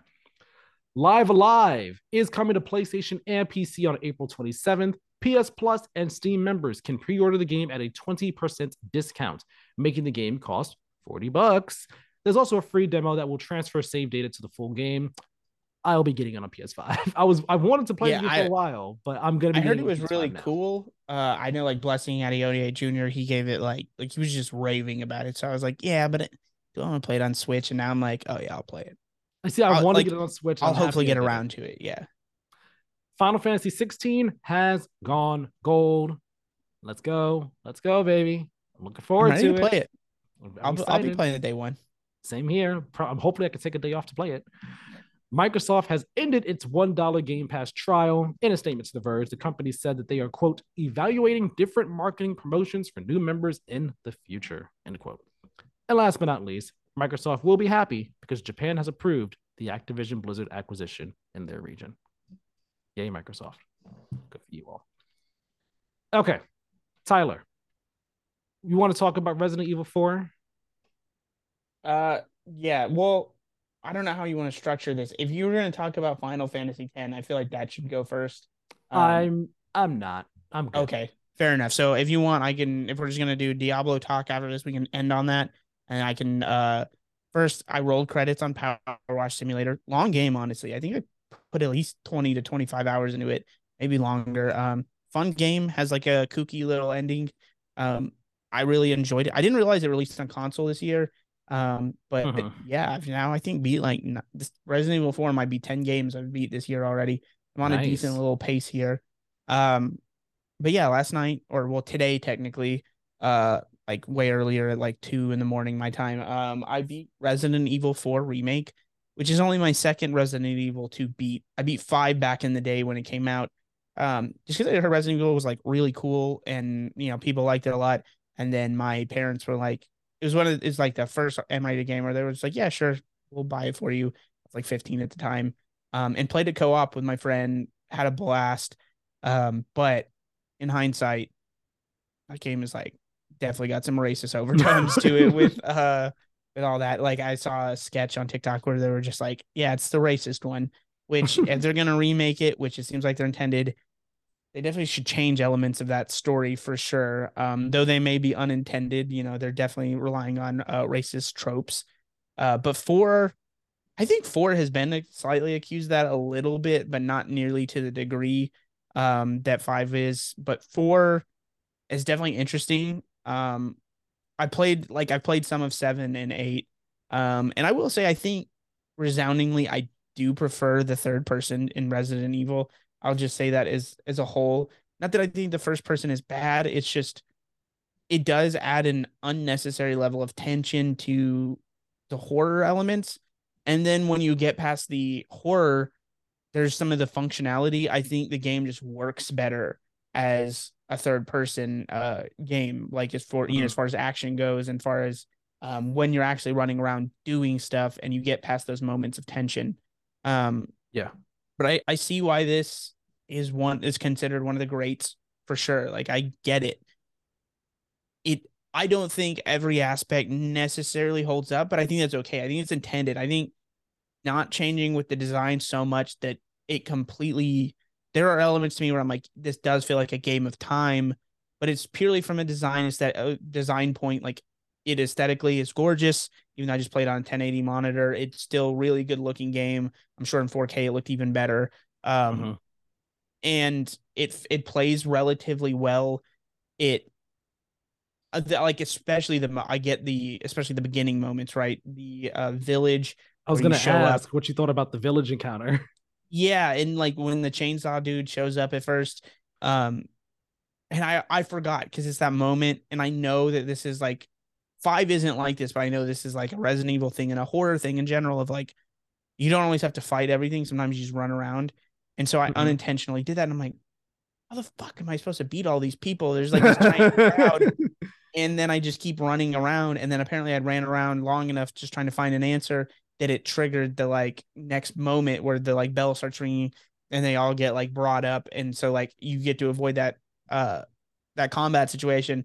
So the fact that I didn't get mad, look it up or anything was nice because it was organic. It was just like me panicking and be like, shit, what do I do? What do I do? What do I do? Running around like, trying to find any solution, trying to find more ammo, some health, just dodging enemies after like initially fighting the first handful. Then the chainsaw guy shows up and I'm like, what am I going to do here? It's like, what am I doing? So I'm just running everywhere. And then it's like organically being like, oh, that moment of relief. But it is intense when he shows up. And then it's interesting because I do think like there are pockets that are super well balanced and tight. Feels like the right amount of ammo, the right amount of like everything in general. And I played on standard mode, didn't play on like hardcore, but I also didn't play on easy. And you're like, okay, this feels like the right amount of ammo to where it's like it gets slightly scarce, but you feel like you can just pull it out. And it's like, there are some enemy and you're just like running around and everything feels tense and like it should be. And then there's other moments where it feels like you're like, you get an imbalance of kind of ammo or whatever, or like a bunch of grenades, for example. And when I actually fought the chainsaw guy when it's 1-on-1, I think I like a couple of heavy grenades hadn't been introduced, but I have a couple grenades. I just like lob them at him and I have a plethora of shotgun rounds. So I ended that dude's life in like 2 minutes. Like it just felt like OP, but it wasn't like I'd done anything crazy. I just stuck to pistol ammo like the previous 15 minutes. Just kind of preserved my shotgun ammo, and then I had those grenades, and so it was just like super easy. So it is kind of funny, but in a good way. Like this is a video game. Like it's not pretending to be more than it is. And I think that's probably what a lot of people like about it. I very much enjoyed it. I think Resident Evil smartly understands that part of what makes like American horror fun is camp. Like it's goofy, it's wacky, and it doesn't take itself seriously all the time. Like there are moments where it's like trying to intentionally be scary, and it does elicit. This got me with a couple jump scares, but it's not over. Like there's those moments of tension, there's those moments of horror, and there's moments of running around, pulling out a rocket launcher, one shotting a boss fight. Yeah.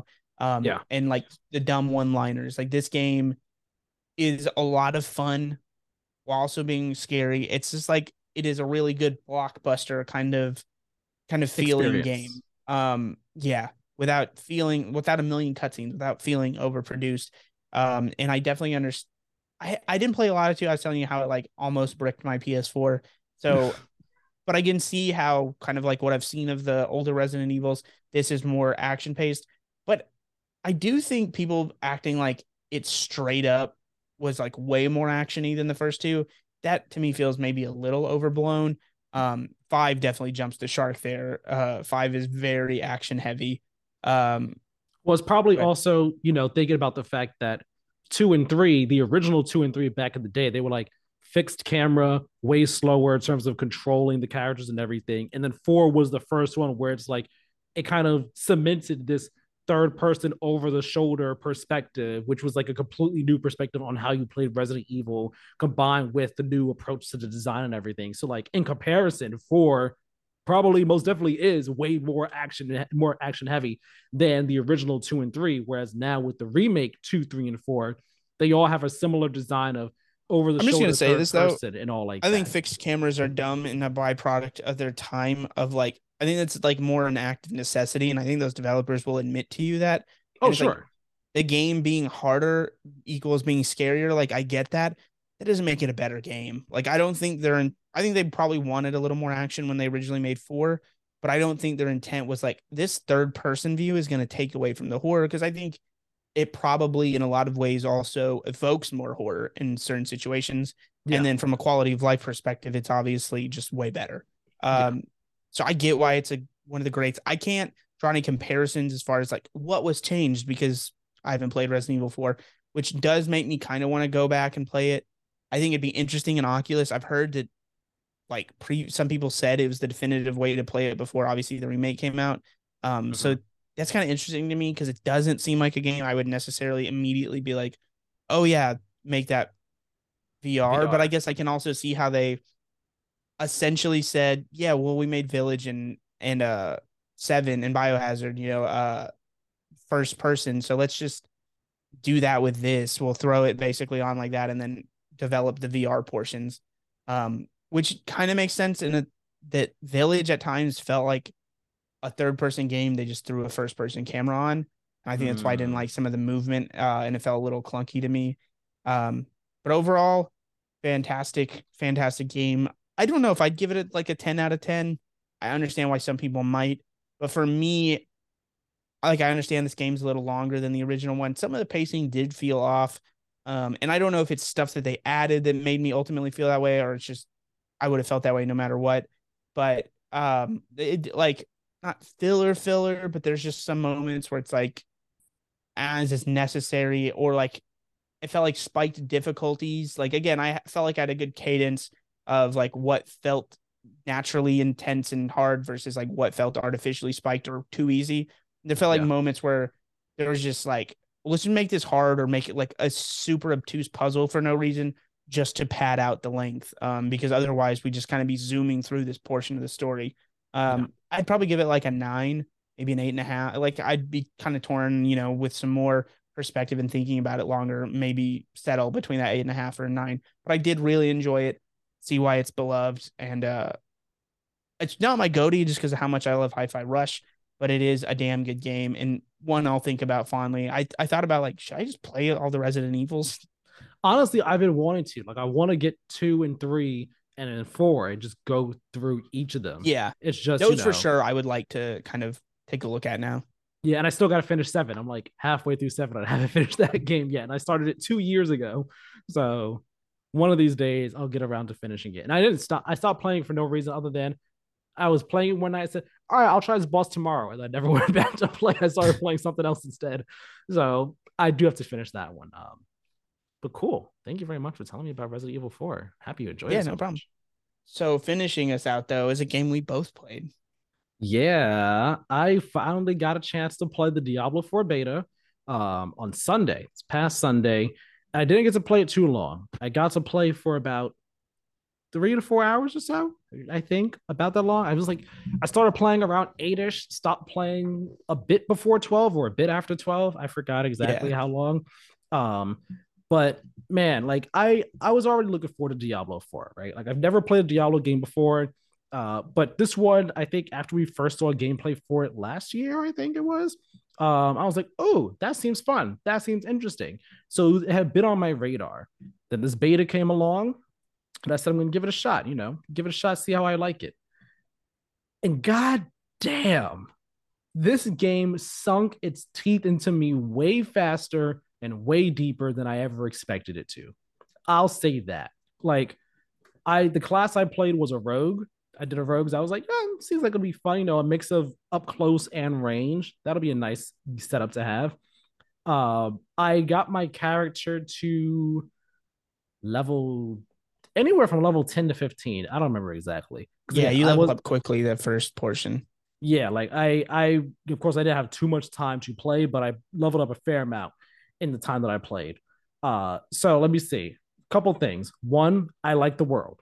The world is freaking dark and depressing.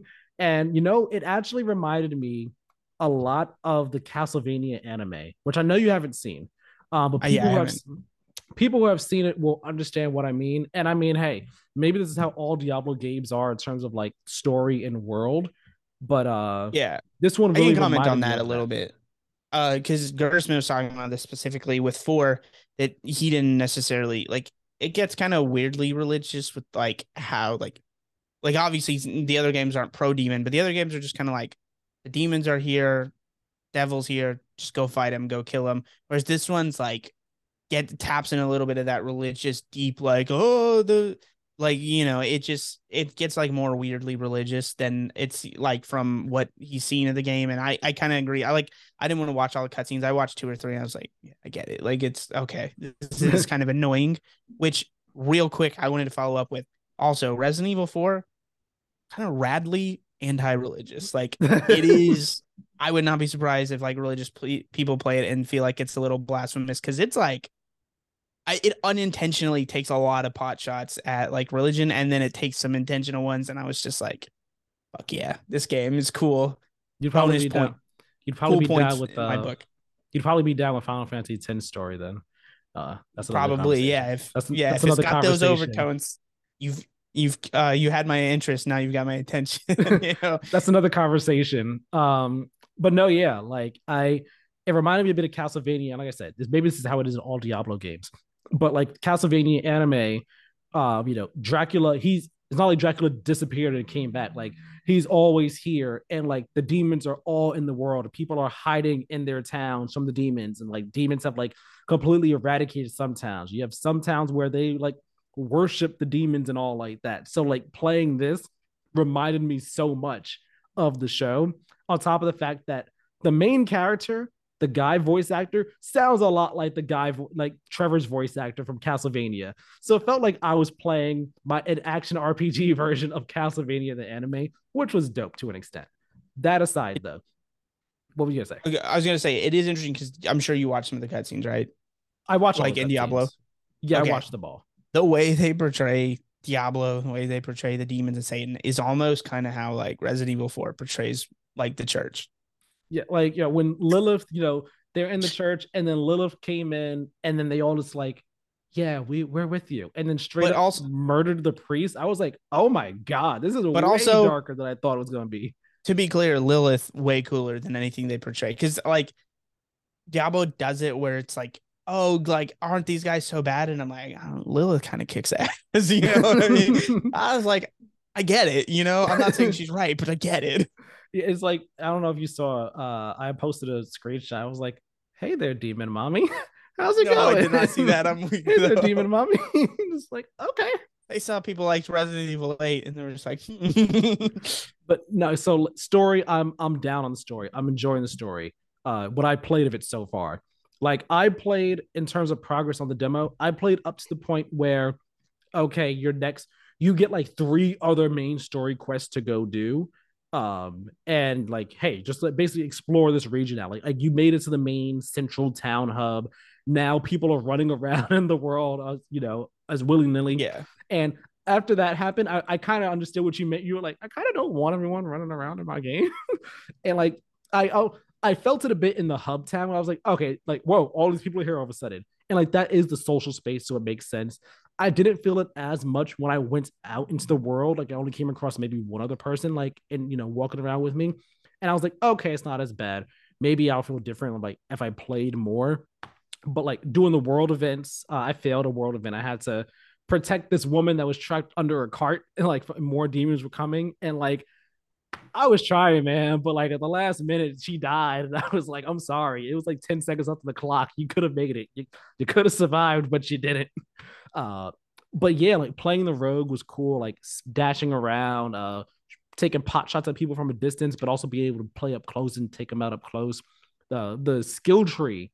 Oh my god, the skill tree is like so deep and so nuanced and in depth that like I was like, all right, I'm not gonna get too in the weeds with it right now, but I know I'm like it's gonna be a real in the weeds type of game in terms of like trying to pick the right skills for my playstyle and all like that.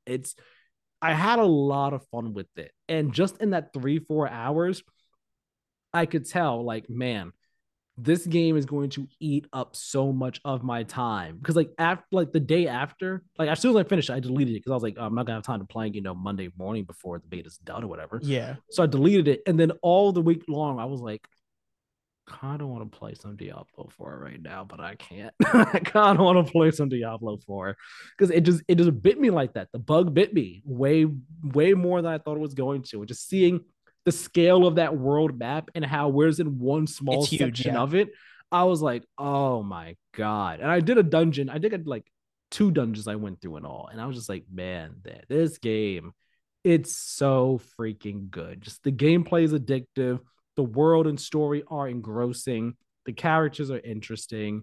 It's just gonna be a great game. I already know it's gonna be a great game, and it could potentially be like a GOTY contender for me.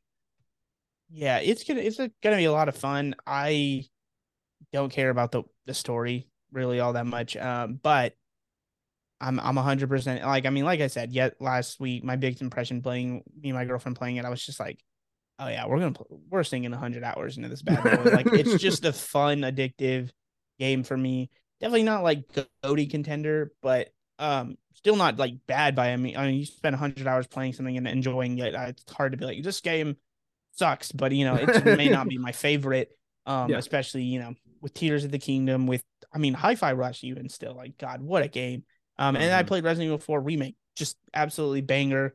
And we still got more to come. So like I'm Yeah. definitely hyped. But yeah, I'm glad now you'll get to be in on the Diablo review train whenever I do Yeah. that. So Hopefully I'll be able to get it day one when it comes out. Because like I was talking to you about before the show.